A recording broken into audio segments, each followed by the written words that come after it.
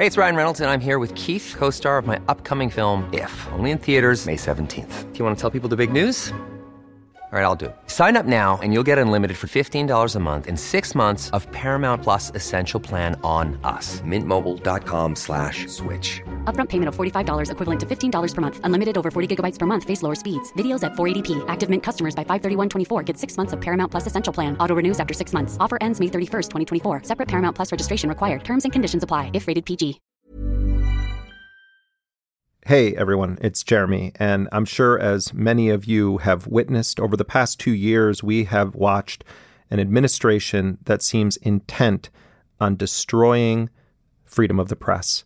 The Trump administration is constantly attacking journalists. It is now set to break the Obama administration's record on prosecuting journalistic sources, and we believe that it is more vital than ever that independent media thrive and that it be supported by the people who access the information. That's why we are asking you to become a sustaining member of this program. You can log on to theintercept.com/join and become a sustaining member. And I am happy to announce that if you contribute at the $15 a month level, we are going to be sending you a brand new Intercepted t-shirt. It is a gray t-shirt with black lettering and the radio waves of the program printed on the front.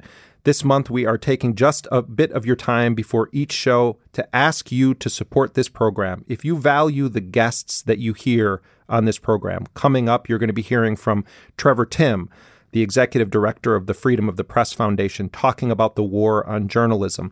Bill Fletcher, the former president of Trans-Africa Forum, talking about the threats against Iran and Venezuela and other countries. We're also going to be talking about the war against women and the dire threat that women in Georgia and Alabama and elsewhere are facing to their reproductive rights. We are asking you to become a member of this program to support the journalism that we are doing. We are not accountable to shareholders. You don't hear ads on this program. That's because we are accountable to you, our listeners.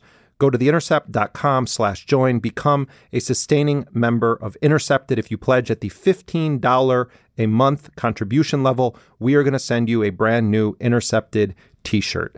Thank you very much for those of you who have already become sustaining members of this program, and we urge those of you on the fence or thinking about it to consider becoming a financial supporter of Intercepted. theintercept.com/join. Now on with the show. He's invisible, that's what's the matter with him. If he gets the rest of them clothes off, we'll never catch him in 1,000 years. There was nobody that was in the history of our country more transparent than me. There has never been anybody so transparent. Help! Help! He's here! It's the Invisible Man! I was transparent. I was totally transparent, but I've been the most transparent president in history. He's here! The Invisible Man! I can't imagine being more transparent. There has never been a president that's been more transparent than me or the Trump administration. I have been the most transparent president in the history of our country by far.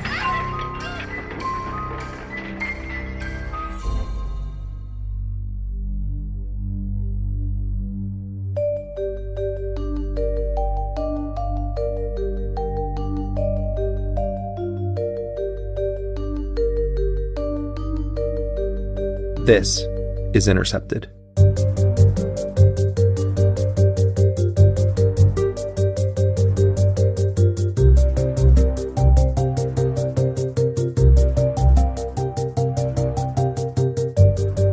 I'm Jeremy Scahill, coming to you from the offices of The Intercept in New York City, and this is episode 93 of Intercepted. For in every age it has been the tyrant, the oppressor, and the exploiter who has wrapped himself in the cloak of patriotism, or religion, or both, to deceive and overawe the people. On June 16th, 1918, the prominent socialist labor leader Eugene Debs delivered a speech in Canton, Ohio. In the speech, Debs argued against U.S. involvement in World War I, and he praised activists who had been organizing against the military draft or had been convicted of sedition. At the time, Debs was one of the most prominent socialists in the United States, and his speech came on the heels of the Russian Revolution and the rise of global socialist and communist movements. Eugene Debs had run for president 4 times as of the day of that speech. Here is actor Mark Ruffalo reading part of it. The working class who fight all the battles, the working class who make the supreme sacrifices, the working class who freely shed their blood and furnish their corpses, have never yet had a voice in either declaring war or making peace. It is the ruling class that invariably does both. They alone declare war, and they alone make peace. Yours not to reason why, yours but to do and die. That is their motto. Soon after that speech, Eugene Debs was arrested, and he was charged under a new law in the U.S. that had passed just a year earlier. It was called the Espionage Act. Debs and his lawyers argued that his anti-war speech was protected by the First Amendment to the Constitution, and they lost. And Debs was sentenced to 10 years in prison. The case eventually went to the U.S. Supreme Court, where the justices voted unanimously to uphold the conviction of Eugene Debs. I believe in free speech, in war as well as in peace, Debs told the jury during his trial. If the espionage law stands, then the Constitution of the United States is dead. From his prison cell, Debs ran for a 5th time for President of the United States on the Socialist Party ticket. He got nearly 1 million votes, almost 3.5% of voters, the most ever won by a socialist at that time. In 1921, President Warren Harding commuted Eugene Debs' sentence, but he did not pardon him, though he did invite Debs to meet him at the White House. Congress ultimately amended parts of the Espionage Act, but the thrust of the law has remained in effect to this day. Anarchist Emma Goldman was also prosecuted under the act. Julius and Ethel Rosenberg were executed after being convicted under the law. One of the greatest peacetime spy dramas in the nation's history reaches its climax as Julius Rosenberg and Morton Sobel, convicted of revealing atomic secrets to the Russians, enter the federal building in New York to hear their doom. Another of the spy ring, Mrs. Ethel Rosenberg, who with her husband was convicted of actually transmitting the secrets to Russia through Soviet diplomatic channels. Throughout its history, the Espionage Act has been used as a weapon to attack free speech and dissent. And then decades later came the Pentagon Papers case, where the U.S. government charged the whistleblower Daniel Ellsberg under the Espionage Act. He faced 115 years in prison. How can you measure the jeopardy that I'm in? Whether it's 10 years, 20 years, 115 years, or other ludicrous amounts like that, to the penalty that has been paid already by 50,000 American families here and hundreds of thousands of Vietnamese families. It would be absolutely presumptuous of me to pity myself in that context, and I certainly don't, and I'd be ashamed of myself. The charges were all dismissed in 1973, mostly because of rampant misconduct and illegal surveillance by the Nixon administration. But it was this model, developed by Nixon's Justice Department, that would be passionately adopted decades later as the weapon of choice of President Barack Obama to wage attacks on journalistic sources and journalism. Since I've been in office, my attitude has been zero tolerance for these kinds of leaks and speculation. Obama's Justice Department indicted 8 journalistic sources under the Espionage Act, more than all U.S. presidents before him combined. Among these cases was U.S. Army whistleblower Chelsea Manning, former CIA officer Jeffrey Sterling, National Security Agency whistleblower Thomas Drake, and NSA whistleblower Edward Snowden. In some of these cases, people were sentenced to lengthy prison terms. In others, the government ruined the lives of the targets. We're going to find the leakers. We're going to find the leakers. They're going to pay a big price for leaking. Then Donald Trump takes power and immediately begins using the playbook refined and sharpened by his predecessor, President Obama. Donald Trump is now surpassing Obama's 8-year record in just over 2 years in office. The first case Trump brought was against Reality Winner, who was accused of leaking a top-secret document to a news organization. That NSA document related to alleged Russian intelligence operations aimed at breaching software systems used in some U.S. voting systems. Then FBI agent Terry Albury was indicted for allegedly leaking information about FBI surveillance and informant operations to a news organization. The government did not name the news organization in these cases, but other media outlets attributed the reporting to The Intercept. And then last week came the arrest of another alleged whistleblower, Daniel Everett Hale. The Justice Department is accusing Hale of leaking documents on the global assassination program and drone programs run by the Obama administration. This indictment also does not name a news organization, but Trump administration officials in leaks to news organizations have claimed that it's The Intercept. Now, I want to be clear here. Nothing I say here should be understood as discussing the specifics of the Hale case, and The Intercept does not discuss alleged confidential sources, whoever they are. But I do want to state the following. Whoever provided documents for The Intercept's reporting on U.S. assassination operations should be viewed as a hero who did a major public service at immense personal risk. This whistleblower provided the most detailed account ever published of what amounts to a secret legal system wherein the President of the United States and his advisors make lists of people to kill, including U.S. citizens who have not been charged with crimes. The documents published by The Intercept showed that at times as many as 9 out of 10 people that the U.S. killed in its so-called targeted assassinations were not the intended target. These documents revealed how the watchlisting system has spiraled out of control and how U.S. citizens have no right to know if or why they are on watch lists or kill lists. This was an extremely important and brave moment in the history of the post-9/11 secrecy and mass killing operations and the fight against them. Back in 2015, I discussed this on Democracy Now! Our source is an incredibly principled, brave individual, and I worry because the government is. This government has been relentless in its pursuit of people of conscience who blow the whistle and has characterized them as traitors and spies, and in the process has criminalized the ability to do independent journalism that is meant to hold them accountable, the government accountable, without fear that your sources, or in some cases the journalists themselves, are going to be put in the crosshairs of the so-called justice system. We are at an extremely dangerous moment in the history of this country. Donald Trump is using the same rhetoric used by Nazi officials in the 1930s and 40s to attack the press. He has said that he wants to jail journalists who publish stories he doesn't like, and he is wielding the Espionage Act like a chainsaw against journalistic sources.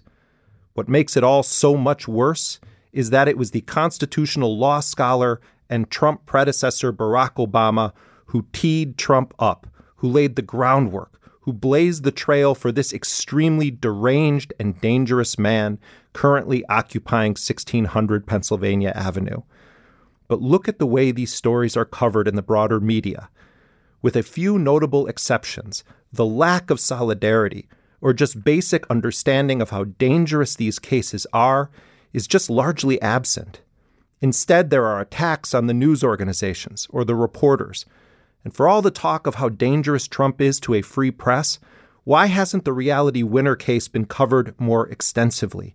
Why is a CNN reporter who lost his credentials a national scandal and threatening alleged whistleblowers with 50 years in prison is a non-story? My colleague James Risen knows a lot about the Espionage Act.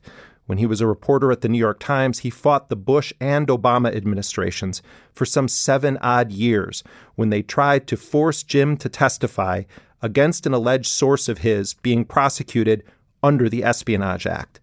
Last week, Jim Risen discussed how many media organizations are covering these cases when he talked to Amy Goodman on Democracy Now! It's as if they're joining in with the Justice Department and the prosecutor in hunting down a bank robber or something.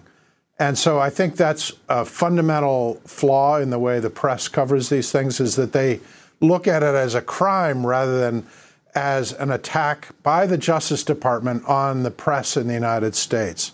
which is what this is. Daniel Everett Hale is facing a half a century in prison for his alleged crime of blowing the whistle on a secret assassination program that regularly resulted in the killing of civilians, including an American teenager.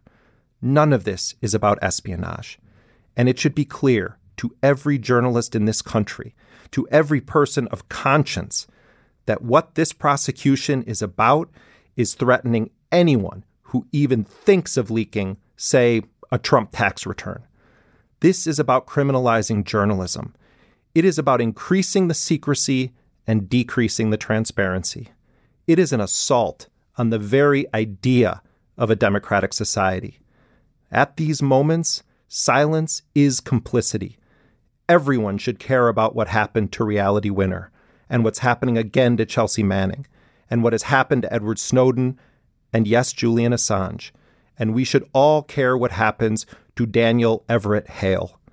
This is a precedent-setting moment, not just legally, but morally, because this is not the end. This is the beginning, and they will eventually come for other news organizations, or they will scare news outlets from doing high-stakes national security reporting. It doesn't matter what you think of any of these individual whistleblowers. It doesn't matter what you think of The Intercept. But it does matter that we all recognize that this is an attack on our basic rights to information about what the U.S. government does in our names and with our tax dollars. It matters that people who blow the whistle on crimes and war crimes be defended and not abandoned or portrayed as violent criminals or traitors. All of us must ask ourselves where we stand. History will remember our answers.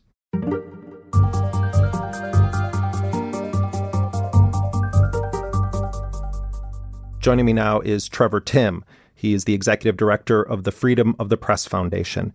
Trevor, welcome to Intercepted. Thanks for having me. Let's just start your general thoughts about the latest indictment, the indictment of Daniel Everett Hale. Well, first of all, this is the 7th prosecution of a source of a journalist in just a little over 2 years in the Trump administration. The Trump administration right now is on pace to shatter the Obama administration's records for prosecution of journalist sources. This is a huge threat to press freedom. Even if journalists themselves aren't getting prosecuted, this creates a massive chilling effect across the government bureaucracy when journalism in many cases has never been more important in holding our government to account. The fact that the Trump administration is targeting sources who have allegedly provided journalists with really important documents and stories that have been cited dozens of times by other news organizations, which have forced both the Obama and Trump administration to be more transparent about issues of foreign policy and national security. The American public should be quite disturbed that they are taking it to this level. And you can almost guarantee that this is not the last leak investigation or the last leak indictment. The Trump administration has talked about how they have dozens of other cases opened, and virtually every major news organization in this country likely has sources that are under investigation now, and it's possible that surveillance is being done on both the sources and the journalists, and this has, far-reaching implications for press freedom in the United States, and I think it should worry everybody. The charges against Daniel Hale could bring up to 50 years in prison. Yeah, the Espionage Act is this draconian statute from literally World War I, so it's over 100 years old. It was originally passed by Congress to go after spies and saboteurs. The Wilson administration, under criticism as soft on pro-Germans, seeks and gets tough new laws suppressing freedom of speech and opinion. And yet in the past few decades has been morphed and warped into this statute that ends up going after the sources of journalists. It was never used for this purpose in its first 50 or 60 years. In fact, the first Espionage Act case was Pentagon Papers whistleblower Daniel Ellsberg, who faced over 100 years in jail. The latest indictment says a 115-year prison term and a $120,000 fine for maximum. Are your thoughts still the same, that you're willing to accept any consequences? I have two thoughts about that. I go back to my earlier answer. How can you measure the jeopardy that I'm in, whether it's 10 years, 20 years, 115 years, or other ludicrous But it's really just been in the past decade or so, which it started with the Bush administration, then expanded to the Obama administration, and now is really being used as a regular weapon by the Trump administration to go after whistleblowers who come forward to the press. The real disturbing aspect of this law is that it virtually offers no defenses to the alleged sources who are prosecuted. What do you mean by that? If you are a source and bring something to a journalist, maybe you think it is showing government corruption or illegality, and the U.S. government considers it classified, it may be your only option to go to the press to get some accountability. Yet when these sources go to trial, they're not allowed to talk about the public benefits to these leaks. They're not allowed to argue that actually this leak did not harm national security at all, and it was a huge benefit for the public to know this information. They aren't allowed to talk about their motives for leaking. So you can imagine a whistleblower going to a journalist because they feel the American public wants to know this information. That is far, far different than a government official selling information to a foreign adversary for profit. Yet these things are treated one and the same by the Justice Department. There's a famous story of Daniel Ellsberg when he gets on the stand during the Pentagon Papers case. You know, him and his lawyer had prepared for months to tell the jury exactly why he came forward with the Pentagon Papers and all the lies he had been seeing from the Nixon and Johnson administration. Nixon is trying to throw the book at us. He continues to lie. There are three areas in which he's lying today, this very day. Number one, he says the war is winding down. He says he hasn't bombed the dikes. That's a blatant lie. The Vietnamese dikes have been bombed. And his lawyer asked, why did you do this? Prosecution objects. The judge quickly sustains the objection. And Daniel Ellsberg is sitting there speechless, thinking, I'm not allowed to tell the jury why I did this. And so this is what has happened with every leak case since.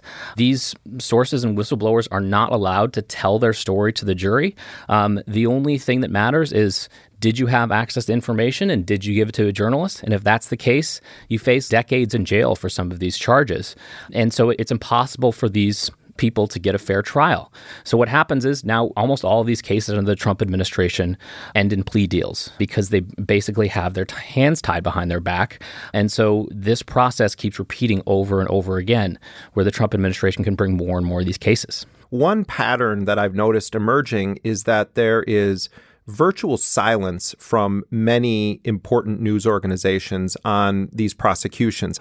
When Chelsea Manning was put on trial in front of a military court, the New York Times and CNN basically had to be shamed into coming to cover the trial by independent journalists like Alexa O'Brien, Kevin Gosztola, other people who were covering it. And the New York Times was one of the major publishers of Chelsea Manning's leaks through all phases of it, the diplomatic cables, the war logs, etc. And they had to sort of be shamed into even covering her trial. And then you have these cases where Reality Winner or Terry Albury or now Daniel Hale, and you have this lionization of the Pentagon Papers leak now, but those same publications who are happy to engage in the kind of historical celebration of their bravery seem to be completely missing what I think clearly is an absolute assault on journalistic sources and ultimately journalism. You're exactly right. And it's infuriating and depressing both at the same time. Press freedom, in some cases, this is a good thing, has been in the public eye more than ever in the last 2 years because Trump is constantly going out there disparaging journalists and talking about how they're the enemy of the people. And while, taking Trump's tweets and statements all together is a bit alarming, this has much more dire consequences for journalists than anything Trump can tweet. He is using the awesome power of the Justice Department to go after journalist sources, to get their communications, in some cases directly spy on journalists.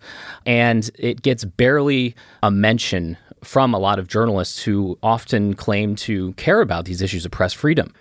It's so transparent and clear that with William Barr as Attorney General, the Trump administration has a strategy now that seems aimed at blocking any attempt to leak about this administration. They don't want his tax returns leaked. They want nothing leaked. So they dig up this case. They dig up from 5 years ago.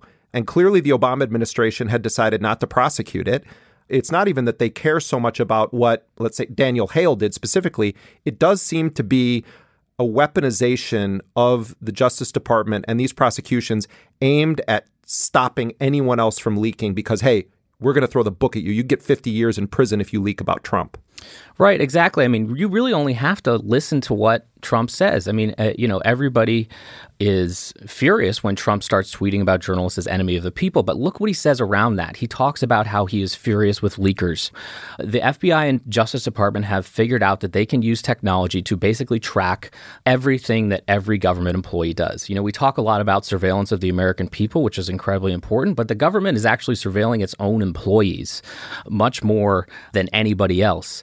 And when you see these indictments and how they are able to track somebody's every move, what they looked at, what they printed, cameras following them around, it's quite scary, especially when we're dealing with a president as unhinged as Trump. We want journalists talking to these people, and journalists are talking to them all the time. So the idea that we should just, kind of poo-poo these indictments and use them to kind of take shots at the news organizations or journalists who are involved with them is just quite depressing because we're not seeing the forest and the trees here. This is a direct attack on press freedom. We should be up in arms about it. You read the indictment of Daniel Hale, I assume. Yes. 17-page indictment. There have been media organizations that have reported that I am the reporter in question and that The Intercept is the publication in question. And of course, we're not going to make any comment whatsoever about anything specific regarding this case, and it's our general policy to not talk about any confidential or anonymous sources. But based on what the government is alleging in the indictment, what was it exactly that Daniel Hale did or that the government is accusing him of having leaked? What kinds of documents? So it looks like from the indictment that they are accusing Daniel Hale of leaking to an unnamed news organization and reporter, which seems to be The Intercept. In 2015, The Intercept published a special report called The Drone Papers, exposing the inner workings of the U.S. military's assassination program in Afghanistan, Yemen, and Somalia. The publication's findings were later turned into a book called The Assassination Complex Inside the Government's Secret Drone Warfare Program. And also the investigation into the government's terrorist watch list, which has caused all sorts of controversy over the past 15 or 20 years since 9/11, which has led to dozens of lawsuits where the ACLU, in many cases, has represented people who have been wrongly put on this list, whether it's the no-fly list or other terrorist watch lists, where there is virtually no due process. Everything is kept secret, and the people who are affected are kept in the absolute dark. And both of these investigations were incredibly important to understand the vast, secretive national security apparatus of the United States and how it is ripping due process rights away from both Americans and people abroad. Nobody is arguing that this stuff shouldn't be public and that the government isn't overclassifying information and this isn't information that the American public should have access to. These are really important stories, and this is what all national security reporters do. They uncover things that the government is doing behind closed doors the American public deserves to know about. I mean, when we think about the classification system, virtually everything that the U.S. government does in both the realms of foreign policy and national security, they consider secret, they consider classified. And so they can use this Espionage Act as a weapon to wield. When there's a leak that they don't like, they can go after that source, and then they can feel free to leak information that they so choose that is also considered classified to basically shape the narrative for how people see what the U.S. government is doing. And it's, not only just grossly unfair and even un-American to the sources that are affected, but it really negatively affects, the hundreds of millions of people in the American public who have no idea what their government is doing.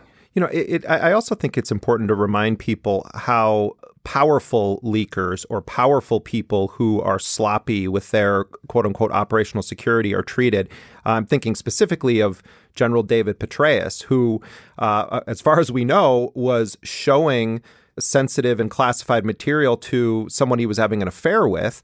And, he got off with barely even a slap on the wrist, and it hasn't affected his livelihood. Hillary Clinton had a private email server where she had thousands of emails, some of which the government said should have been classified. Nothing ever happens as a result of that criminally whatsoever. And then you have Reality Winner, doing 5 years in prison for allegedly leaking one piece of paper about the 2016 elections and attempts by the Russian GRU to probe or cyber attack software systems being used in some states for elections. You have Daniel Hale facing half a century in prison for allegedly blowing the whistle on a global assassination program that existed with a parallel justice system where the president decided who could be killed or who lived on any given day. But that juxtaposition between official leakers, powerful people who do this kind of stuff, and then whistleblowers of conscience. Well, that's why these cases are such a total farce. I mean, think back to the Obama administration. They were claiming up until the very end that large portions of the drone strike program were totally classified, that they would barely talk about it on the record in public. Obama's first mention was joking that he was going to send a drone to kill one of the Jonas brothers if they came near his daughters. Boys don't get any ideas. I have 2 words for you: predator drones. You will never see it coming. Right. They can joke about it, but then when there's a lawsuit against them, they claim it's a state secret. Yet we read dozens and dozens of articles at the time about the drone strike program, which a lot of that information the Obama administration wanted out. And so they leaked it to the New York Times. They leaked it to the Washington Post or the Wall Street Journal. These classified leaks are in the newspaper all the time. Same thing goes in the Trump administration. There are hundreds and hundreds of stories in every single major paper that contain classified information. At the same time, it is both incredibly important that newspapers can report on this stuff, but it allows the government to essentially use the Espionage Act as this weapon as they see fit. They will let the leaks go that they want out there, and then they will attack and prosecute the leakers who leaked things that they didn't want leaked, that puts them in a bad light, that shows how they may be potentially killing civilians or engaging in illegal profiling. You can go on and on down the list. What can ordinary people do, and what should journalists be doing in response to the weaponization of the Espionage Act and this assault on journalistic sources and journalism? As we've seen over the past 2 years, journalists in some cases have brought this issue of press freedom to the front pages of newspapers. Unfortunately, it has largely been about Trump's rhetoric, which, again, can be dangerous, especially when you take it all together, when seeing that he, for months and months and months, every day attacking journalists. Yet, we have to understand that this is just rhetoric at the same time. These actions that he is pressuring the Justice Department to take, in his public tweets, he is talking about how the Justice Department needs to go after leakers. So we know he wants this. But the second thing that the public can do more broadly is talk about the Espionage Act with your member of Congress. So far, even though we have known that this has been a huge issue for 10 years now, virtually no member of Congress is willing to go after the Espionage Act, partly because it's called the Espionage Act. They don't want to touch it with a 10-foot pole. But this law is being used against sources of journalists far more than it's being used against actual spies. And it is in dire need of reform or repeal. So if there are a brave member or two of Congress out there who can introduce a law that actually separates out the actual spies from these patriotic whistleblowers who are coming forward to inform the American people, it is of dire importance because if it keeps going this way, you can imagine a situation as the government surveillance capabilities keep growing, that it may be virtually impossible for any journalist to talk to a source without them being immediately outed. What are some organizations that people could contribute to that support whistleblowers and the defense of whistleblowers? Well, I'm a little biased, but I would encourage everybody to check out Freedom of the Press Foundation, where I'm executive director. Our URL is freedom.press. We work on these issues day to day. We build technology for journalists to communicate more securely with sources. So, for example, SecureDrop, which is our whistleblower submission system that we have helped over 70 news organizations install and is in use all the time, even here at The Intercept. We also give digital security trainings to journalists so that they can have the tools that they need to figure out how they can communicate more closely with journalists. Because when you look at all these indictments, you can see that the government can paint this incredibly detailed picture of everything a government employee does because they have so many avenues to surveil them. So it's more important than ever. There are several other organizations that support whistleblowers that I would encourage everybody to check out. There's a new one called the Signal Networks, actually, that is looking to not only provide advocacy for whistleblowers, but actually the personal support that they need, whether it's legal support, financial support, or mental health support. You have to understand that even when these people don't go to jail, there are dozens of investigations that don't go to indictment, but these people often are bankrupted by legal fees. They are blacklisted from jobs, and their lives can be ruined even if they don't go to jail because the government decided to target them for the crime of informing the American public about an important issue. Trevor Timm, thanks so much for being with us. Thanks for having me. Trevor Timm is executive director of the Freedom of the Press Foundation. I should note that FPF has at times received funding from our parent company, First Look Media. You can find Trevor Timm on Twitter at Trevor Timm. That has 2 M's.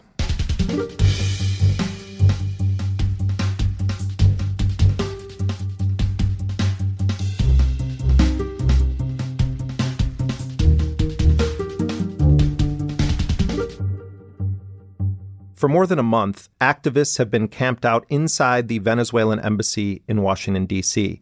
They've called themselves embassy protectors, and they are there in an effort to try to stop the Trump administration from illegally invading what is Venezuelan soil, territory under international law. Medea Benjamin of Code Pink and other activists from Popular Resistance and the Answer Coalition are leading the demonstration. Outside the embassy, there have been supporters of self-declared U.S.-backed, quote-unquote, President Juan Guaido engaged in a counter-protest. The Trump administration, acting on behalf of the most aggressive elements like John Bolton and Mike Pompeo, is engaged in brazen lies. So as you can see, what's going on is that the pro-Maduro side tried to hold a press conference, and the pro-Guaido people are here to use sound makers, bang on pots and pans and things to basically try to deplatform them so they can't hold their press conference. The anti-coup activists have remained in the embassy even after the electricity was cut off last week. Water was shut down, and activists have been arrested throughout this action for trying to throw food and supplies to those inside. The very few remaining activists say they have enough supplies to continue their action. On Monday, law enforcement began a more overt crackdown to remove the activists. A trespassing notice was posted by the D.C. police, and the chains that kept the doors locked shut were removed. Police came in, and a 2-hour standoff ensued. The result was that the activists are essentially being allowed to stay. Now, zip ties remain on the doors, and threats from the U.S. government and Guaido-appointed quote-unquote ambassador to the United States, Carlos Vecchio, are mounting. The remaining days for this protest appear to be numbered, as the activists expect an official U.S. government order for their eviction to be coming imminently. Earlier this week, the activists released a video message from inside the embassy. We are expecting the police to come in and violate the Vienna Convention with their fictional government, non-government, claiming that we should leave. It's an unlawful order, and I think it will be found that way in the future, but we have no choice but to obey an unlawful order. And so we are going to be prepared to be arrested. We're not going to leave voluntarily. We came here to protect the embassy. We've been here for 34 days. We will stay longer if necessary. We hope that this still results in an agreement between Venezuela and the United States to protect this embassy from the fake government, the fake coup non-government that the U.S. is pushing forward.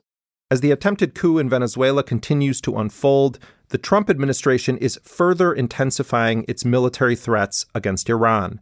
This is a policy being largely spearheaded by National Security Advisor John Bolton, who's spent his career advocating war and regime change in Iran. The New York Times reporting this week that the career Boeing executive, currently acting as the Defense Secretary Patrick Shanahan, presented plans last week for sending 120,000 U.S. troops to the region, quote, should Iran attack American forces or accelerate work on nuclear weapons. On May 5th, Bolton announced that the USS Abraham Lincoln and a bomber task force were being deployed near Iran. The administration claims that it has information, quote, that Iran was building up. Quality sleep is essential. That's why the Sleep Number Smart Bed is designed for your ever-evolving sleep needs. Need a bed that's firmer or softer on either side? Helps you sleep at a comfortable temperature? Sleep Number Smart Beds let you individualize your comfort, so you sleep better together. J.D. Power ranks Sleep Number number 1 in customer satisfaction with mattresses purchased in-store. And now, save 50% on the Sleep Number Limited Edition Smart Bed for a limited time. For J.D. Power 2023 award information, visit jdpower.com/awards. Only at a Sleep Number store or sleepnumber.com. One size fits all seemed like a good idea for clothes. Nice dress. It's a t-shirt. Until you tried it on. Same goes for your healthcare. That's why United Healthcare offers a variety of flexible, budget-friendly coverage for medical, vision, dental, and more. So whether you're between jobs, coming off a parent's plan, or even missed open enrollment, you can find the plan that fits you best. Find out more about United Healthcare coverage at uh1.com. That's uh1.com. Its proxy forces' readiness to fight and was preparing them to attack American forces in the region. That's according to the New York Times. Now, in addition to all this, Trump is playing an extremely dangerous economic game with China and with the economic health of the United States and its peoples, workers, families. But the Boeing executive acting as Trump's defense secretary also suggested this week in an interview with Fox News aboard a plane that he views China as a potential military threat. It's hard to avoid China, what they're doing in terms of a military buildup. Do you look at China as a threat? I don't think we can ignore China any longer. Joining me now to discuss all of this, as well as the fight for the Democratic nomination for president, is Bill Fletcher Jr. He's the former president of Trans-Africa Forum, a senior scholar with the Institute for Policy Studies, editorial board member of blackcommentator.com, and Bill has worked in union and labor organizing for many years. Bill, thanks for joining me on Intercepted. Jeremy, it's great to be back online with you. How do you see this moment that we're in right now in this country? Many progressive people in the United States misestimated Trump. And there were even people that described Trump as a closet peace candidate, because they took his isolationist rhetoric too seriously. And what we didn't appreciate was that isolationism is not necessarily progressive. And behind isolationism can often hide very nefarious right-wing objectives. And that's what I think we're seeing playing out. We're seeing Trump playing to his xenophobic base. When they think Make America Great Again, well, part of that is Make America White Again, but we have to really understand it as Make America Leave It to Beaver Again. That is, make it back in the 1950s with the predominance of U.S. power. So these threats are not only dangerous, they're completely irrational. The other part, though, Jeremy, is that dealing with someone like this, it's frequently hard to determine to what extent they're engaged in bluffing. Because when you look at this man's career in business, it has been a series of bluffing and bullying. But this time it may go too far. There could be, let's call it an accident in the Persian-Arabian Gulf. There could be an accident in the Formosa Straits. There could be an accident near Korea that will unleash immense terror. Who's driving this ship right now? I think on foreign policy, Pompeo and Bolton, absolutely. What Pompeo and Bolton, I think, appreciate, and I use that word carefully, is that they need to play into Trump's macho, his self-image.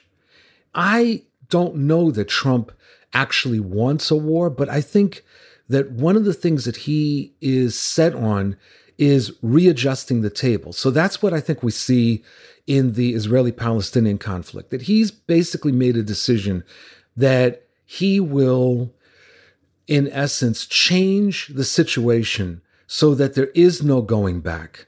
There is no real possibility for a two-state solution. because he will put things in place that, at least in his mind, are irreversible. And for Bolton, there's never been a war that Bolton hasn't been ready to start. He doesn't seem to appreciate the consequences. And frankly, I think the administration totally misanalyzes Iran. But I also think that they misanalyzed Venezuela.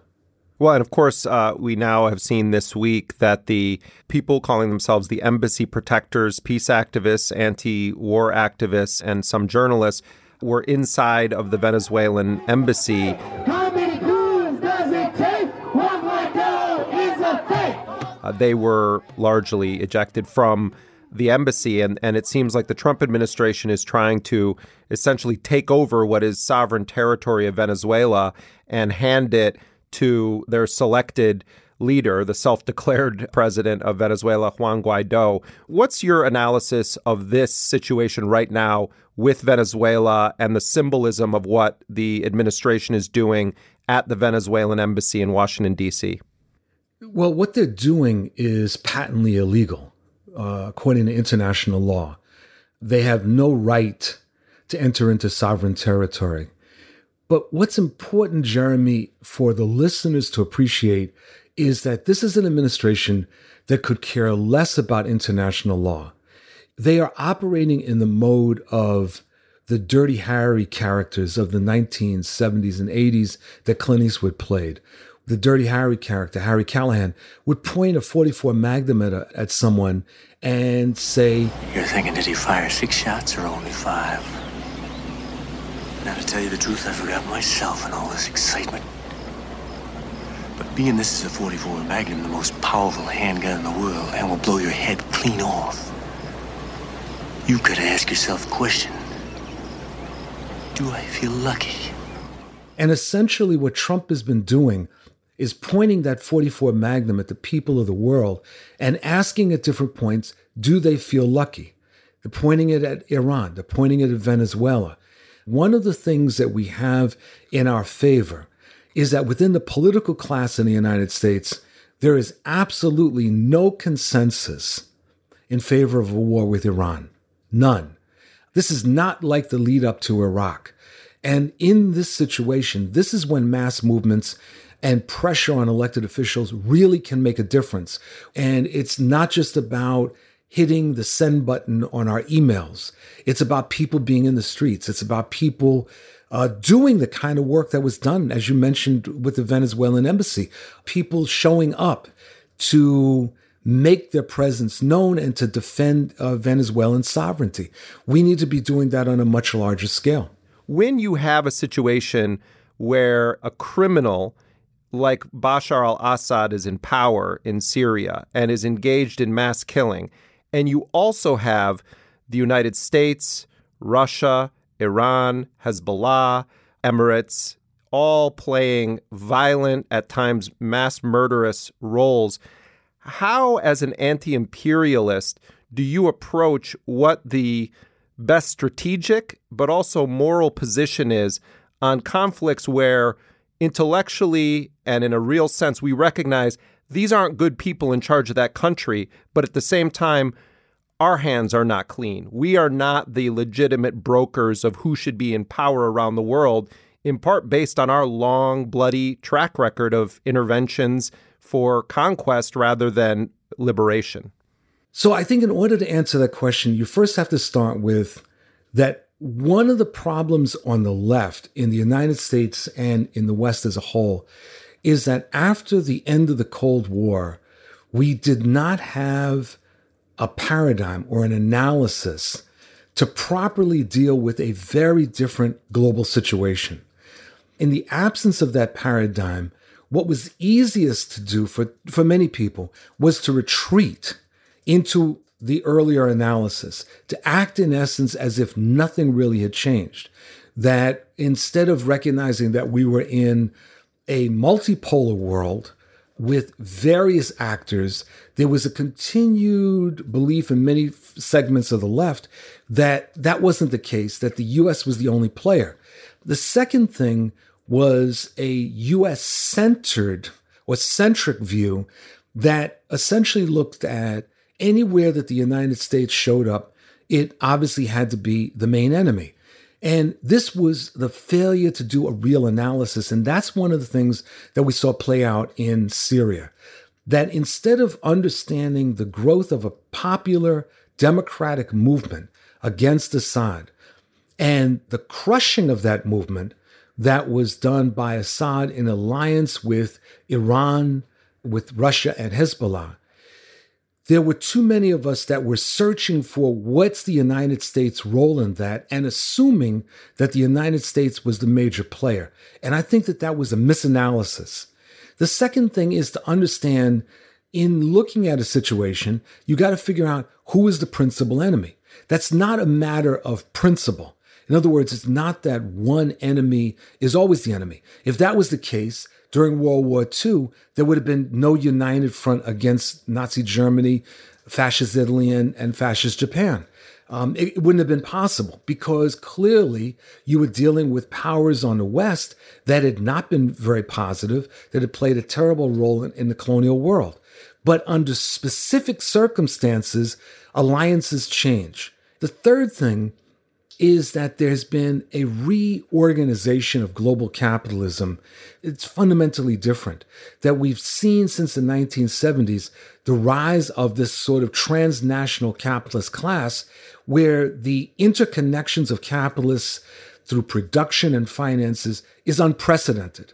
And this leads to contradictions that exist within that class and between that class and different nation-state actors. Let's take Venezuela for a second, where I've had arguments with people on the left who are suggesting that the criticisms of the Maduro administration, many of which I would argue are quite justifiable, for heavy-handedness, for retreating on many of the promises of the Chavez era, for corruption, etc., that these criticisms justify some sort of support for the opposition. And that sort of analysis ignores history. It ignores the historic role of the United States in Latin America. It ignores the issue of basic sovereignty. Every situation needs to be understood within this post-Cold War global context. And the second piece is that we have to look at each situation and understand who are the internal and external players and what role is it. Now, this gets complicated. Obviously, let's just look at Iran for a second. The Iran theocracy is the farthest thing one could imagine from democracy. It is not a democratic administration at all. It is highly repressive of domestic minority groups, of labor, of women, etc. It played a terrible role in Syria and a very complicated but not very good role in Iraq. Now, in that situation, the Trump administration is threatening Iran.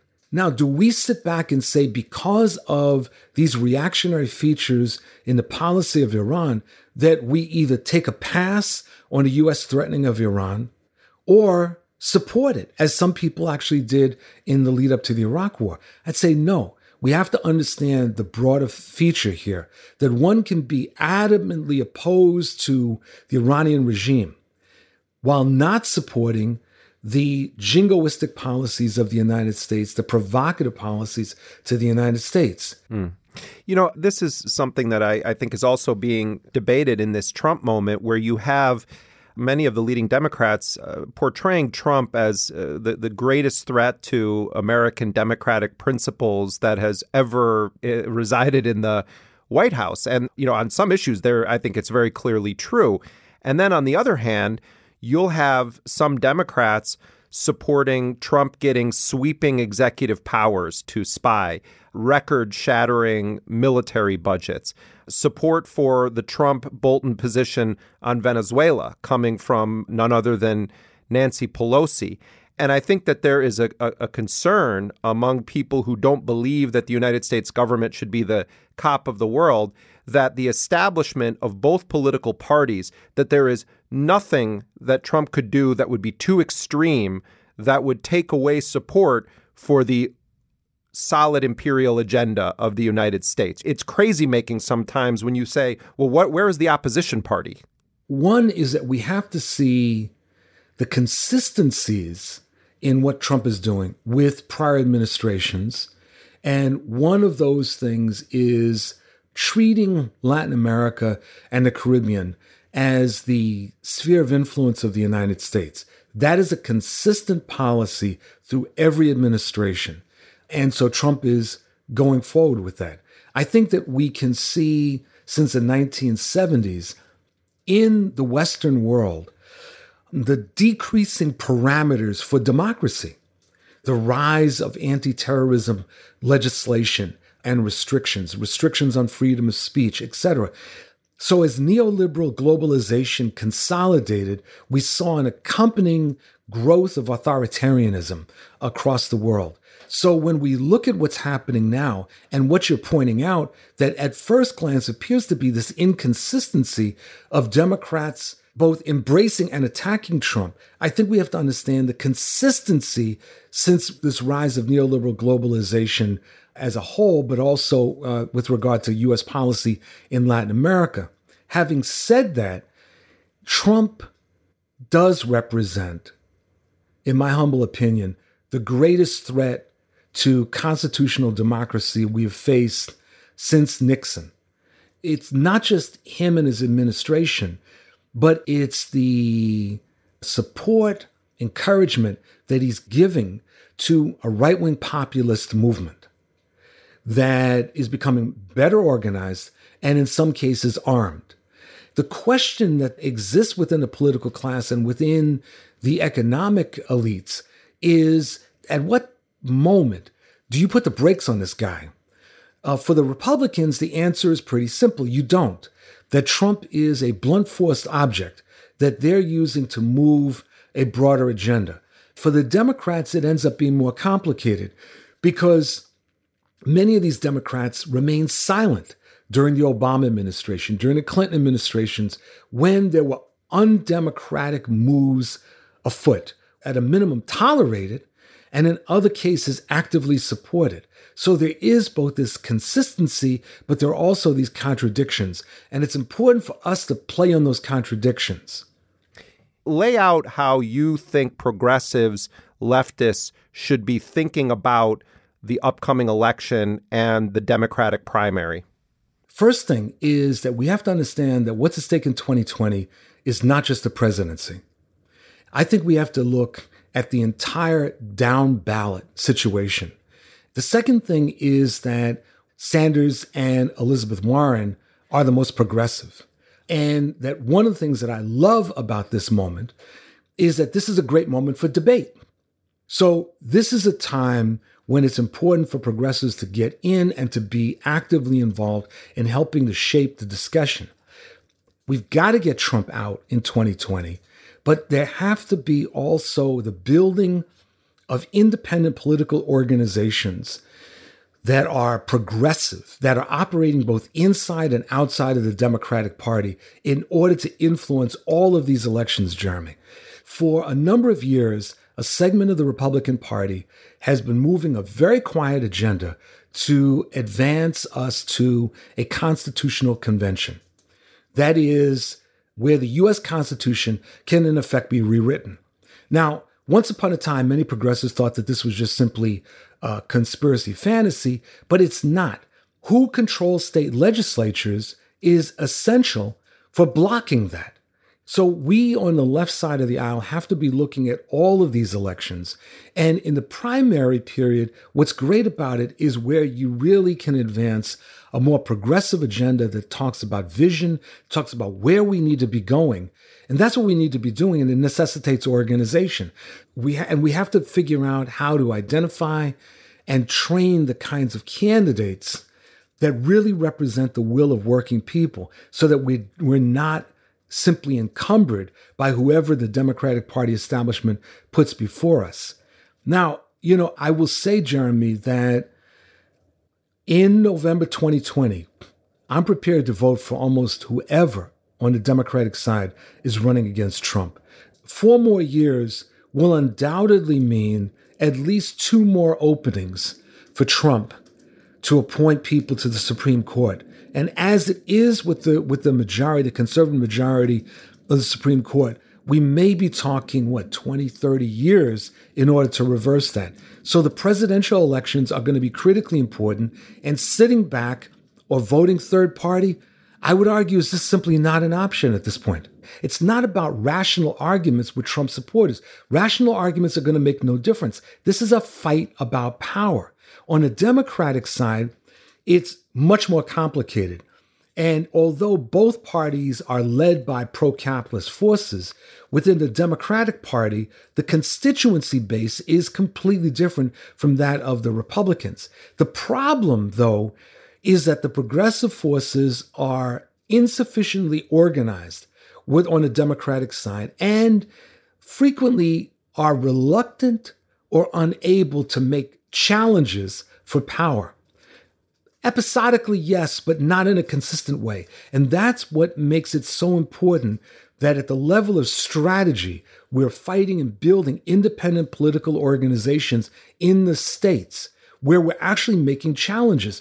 Joe Biden, at the level of the presidential primaries, should not get a pass any more than Hillary Clinton should have. We should shy away from this issue of electability and recognize that Trump wasn't supposed to be electable. That electability is something about the nature of the moment, the mass following, how energized people are, and levels of organization. So now is not the time for premature compromises and going for the okie-doke. Now is the time to build up our forces in order to advance the progressive agenda and to situate progressives where either it is our candidate that ends up at the top of the ticket and our candidates on the down ballot tickets, or that we are in significantly influential roles to help to determine the outcome. I want to thank you very much, Bill, for all the work you've done over the course of your life and also for joining us here on Intercepted. This is a pleasure, Jeremy. Thanks so much for asking me. Bill Fletcher Jr. is the former president of Trans-Africa Forum, a senior scholar with the Institute for Policy Studies, longtime labor organizer and activist. He's on Twitter at Bill Fletcher Jr.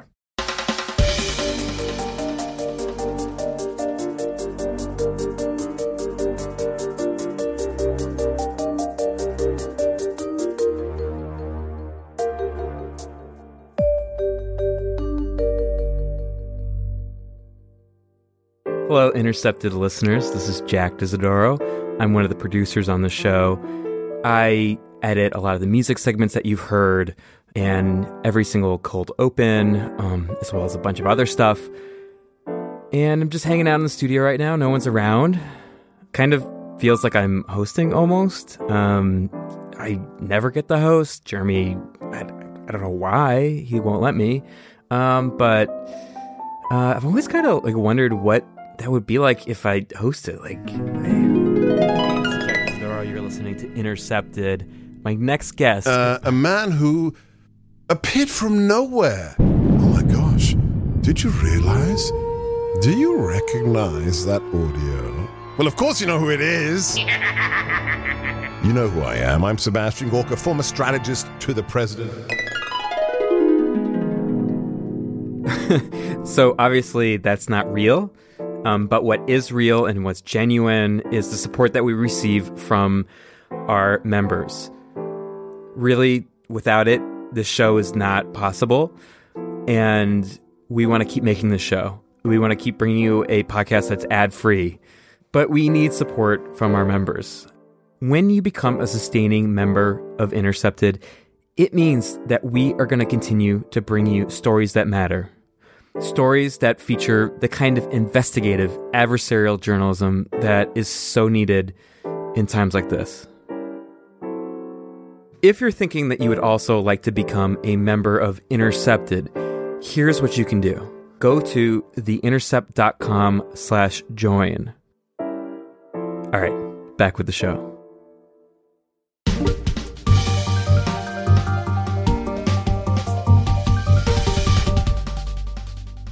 Mr. Chief Justice, and may it please the Court. The instant case is a direct appeal from a decision of the United States District Court for the Northern District of Texas. The Court declared the Texas abortion law to be unconstitutional for two reasons. First, that the law was impermissibly vague, and second, that it violated a woman's right to determine to continue or terminate a pregnancy. Is the decision of the United States Supreme Court. It handed down a historic decision about abortion. The court said in a 7-2 decision that in the first 3 months of pregnancy, only the woman and her physician may decide whether she may have an abortion. Attempts to erode or eliminate abortion protections have been unrelenting since the 1973 Supreme Court decision protecting a woman's right to terminate a pregnancy. In the last decade, though, about 400 abortion restrictions have been enacted, representing more than a third of all enacted since Roe v. Wade. While many more states are taking steps to protect abortion access, a number of states are passing extreme abortion bans. Alabama lawmakers would ban the procedure outright. Abortion providers could face felony charges and up to 99 years in prison.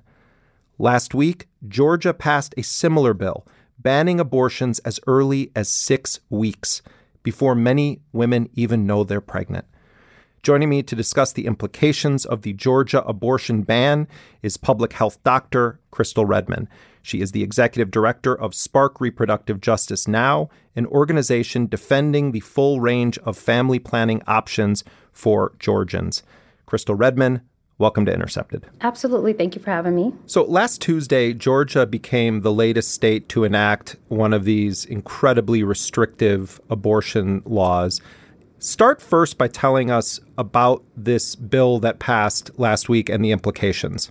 The legislators that pushed this bill were trying to really identify a point of viability, which is something that medical professionals do, and basically stating that at the point of a heartbeat, that's when a person can no longer receive or seek abortion care services. Georgia's new law shreds the standard set in the landmark 1973 Roe v. Wade decision. The U.S. Supreme Court established a woman's right to an abortion until the fetus is viable outside the womb, roughly 24 weeks into a pregnancy. Their definition of when a heartbeat is detected is up to about 6 weeks. When we know at that point there's no heart, what we're hearing in ultrasound is rhythmic fetal tissue, but it's not a developed heart. So there's all these potential medical concerns when you're speaking specifically about science. Outside of that, other potential implications are the criminalization of not just the person who is pregnant, but also the medical provider. It does not really clarify the difference between a medical abortion and miscarriage, meaning if a person was to then have or suffer from a miscarriage, is that person now subject to criminalization under the law? They made an exception for incest and rape victims. So in that case, if a person suffers through the traumatic experience of their body being violated, now we're requiring them to report the harm done to their body. We've asked in hearings, so if a law enforcement person does not believe this person's story, which we know is very common, or refuses to report it or what have you because they may accuse this person of just perhaps wanting an abortion. So there's all these other type of criminalization that's going to be done to Georgians here that folks are not considering, especially in relation to our maternal child health outcomes as they stand. Can you describe the existing landscape in Georgia when it comes to access to abortion and reproductive health care in general? We already have restrictive laws as it pertains to just services in general. But with abortion care services, we have a Women's Right to Know Act. So there's already bans put in place that delays a person's ability to access those services as it stands. In addition to the pop-up of these, we call them crisis pregnancy centers, but they're also known as fake clinics that say that they're here to provide reproductive health services, but they're really put in place to try to deter someone from making that decision about their bodies, if it even includes having an abortion. They have no medical licensed staff. So there's all these different avenues that our regulating bodies here in Georgia and the government has inserted itself to play in the making of a decision about our own personal bodies and lives. Is this a backdoor attempt to kind of goad people like you or other supporters of women's reproductive choice into suing so that it goes to an extremely right-wing Supreme Court with the end game being abolition of Roe v. Wade? It would be naive of me to think that that's not a strategy, but what we do know is that for every state that has attempted this, they have been sued and has been stopped in the local courts. Georgia is one of 6 states that have passed heartbeat bills. Courts have already struck down 2 of them. Lawsuits are pending in 3 more. Based on what has happened historically with other states, that Georgia is any different. I think we will be able to stop this. Of course, we didn't foresee this, what we're going through right now, but I don't think this is a situation where this can carry on to a larger court or really just shift the decision of the Supreme Court, Roe v. Wade. But our state is very conservative in its policies and its laws. So the hope and the pulse on the ground is that we believe that we'll follow suit after the other states and be able to stop this currently. But again, we are still on the ground. We are still strategizing about other ways to dismantle this if, in fact, we're not able to stop it in courts. And you yourself are a public health doctor, and in response to Georgia Governor Brian Kemp signing this bill, you wrote the following: "It is a forced pregnancy bill that denies a person their right to self-determination and bodily autonomy. This is a critical public health issue, and if this ban is put in place, it will become an injurious public health crisis for this state." What are the public health implications of this bill? Well, I would like to give a scenario. So in Georgia, we have the worst in our nation maternal health outcomes, including morbidity outcomes. So in terms of obesity, in terms of high blood pressure, in terms of birthing outcomes when carrying a child to term, in terms of all of these different medical implications that a person has just by nature of living in the state of Georgia, it's all high risk. One, we're a state that did not expand Medicaid, so we have folks that fall into the Medicaid gap, meaning they don't have any coverage. We have a multitude of different counties here in Georgia that do not have gynecological services and do not have medical services. Some counties that have to travel up to 100 miles just to receive emergency care services. So in addition to that, you have a person that may be underinsured or not insured, who may already have pre-existing medical conditions that they may or may not be aware of because of their limited access to care, who then becomes pregnant and may want to decide an abortion, but because of this law, if enacted in January at the top of 2020, being in place, now is being forced into a pregnancy that can cause additional harm to their body and potentially risk their life. This bill does not have any clause to discuss that true living example of a Georgian, that what happens to that person then if they choose to decide to have an abortion, what happens to their health care then. So that's just one scenario of potential health outcomes. But when you think about the landscape of Georgia, we have to think about all of the health outcomes of our state. You know, prior to working at your current organization, Spark, you were at the Georgia Department of Public Health, and there you worked on creating a greater healthcare access for women around the state of Georgia. And 10 years ago, Amnesty International, the human rights organization, declared a, quote, maternal health care crisis in the U.S. And indicated, Amnesty International did, that Georgia was facing the highest maternal death rate. More recent reports suggest that that rate has not improved and that Black women in particular face alarming rates of maternal mortality and pregnancy complications. What do we know about why maternal mortality rates have risen in general in the U.S. and why these disparities in basic reproductive health care or basic health care for women of color, particularly Black women, are persisting? Well, you have to think about the demographics and just the data related to Black persons in Georgia. And I won't just say Black women, because in this legislature, we have made this issue a very cis-centered issue when we know that queer folks, non-binary folks, intersex folks, trans folks also have abortions. Black folks living in Georgia have historically had poorer healthcare outcomes just because of the nature of their living conditions. You know, we think about social determinants of health and social economic status and how these things directly affect a person's ability to live holistically and have full whole health. You also have to think about systemic ways of oppression that bears down on clearly like Black and brown folks, specifically in the Southeast. So I think those variables directly play a huge role in in healthcare outcomes in Georgia.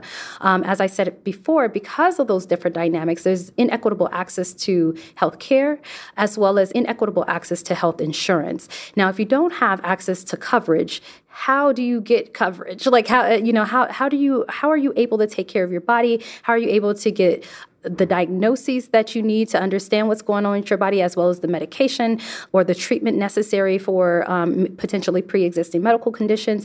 So for folks that don't have this access or have limited access to coverage, to where they may have an element of coverage, but it's too expensive for them to actually go to the doctor because their copay is too much, or to actually pick up their prescription because a prescription is $100 plus when they only make $200 to $300 a week and have to live. So those are the dynamics of Georgians, of Black Georgians here in the South.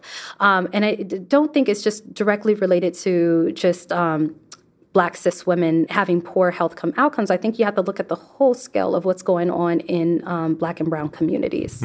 What strikes you about the way that abortion and reproductive justice or reproductive health issues are discussed in the broader media, debated in these state legislatures? Like, what and who is missing from the conversation in your view?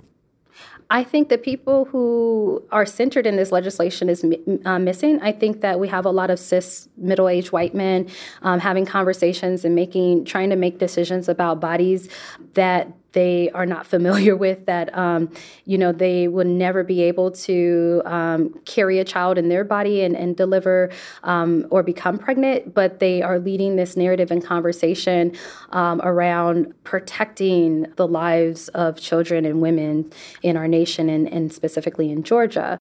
Arguments about the rights and freedoms of women are compelling, and they're not without merit. But they are incomplete and result in injustice and the oppression of the weakest people.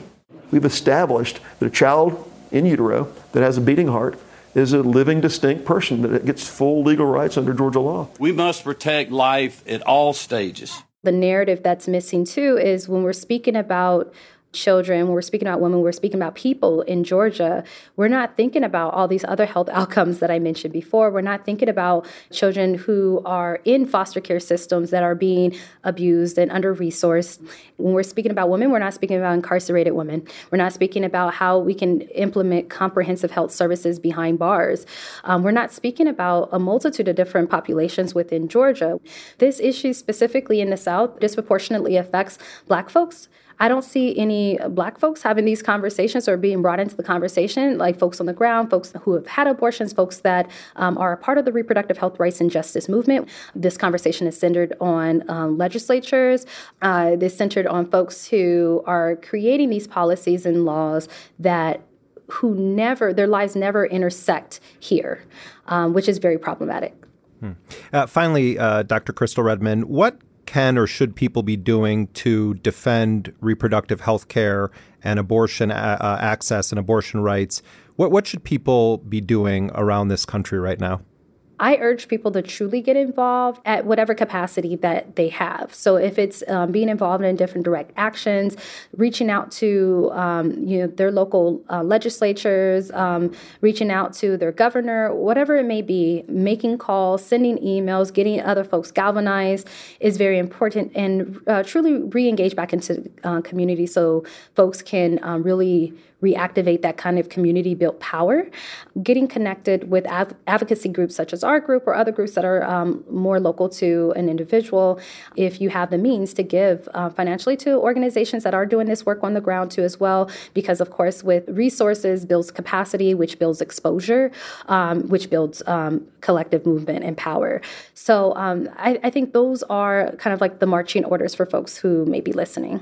Dr. Redmond, thank you very much for joining us. Thank you for having me. Dr. Crystal Redmond is the executive director of the Georgia-based Spark Reproductive Justice Now. Find them on Twitter at SparkRJNow.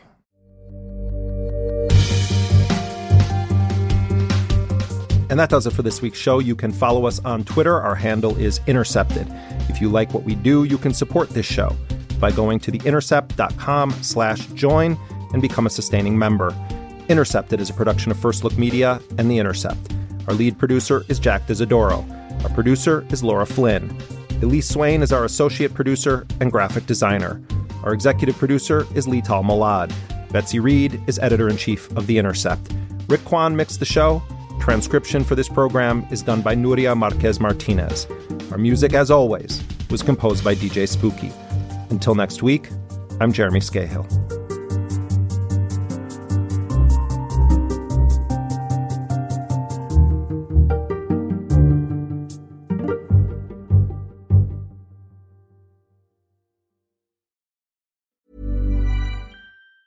Even on a budget, quality is non-negotiable. That's why Quince is the place to score high-end essentials at 50 to 80% less than similar brands. Get your hands on buttery soft cashmere sweaters from just $60, Italian leather jackets, and so much more. And the best part about Quince, they exclusively partner with factories committed to safe, ethical, and responsible manufacturing. Elevate your style without the elevated price tag with Quince. Go to quince.com/upgrade for free shipping and 365-day returns.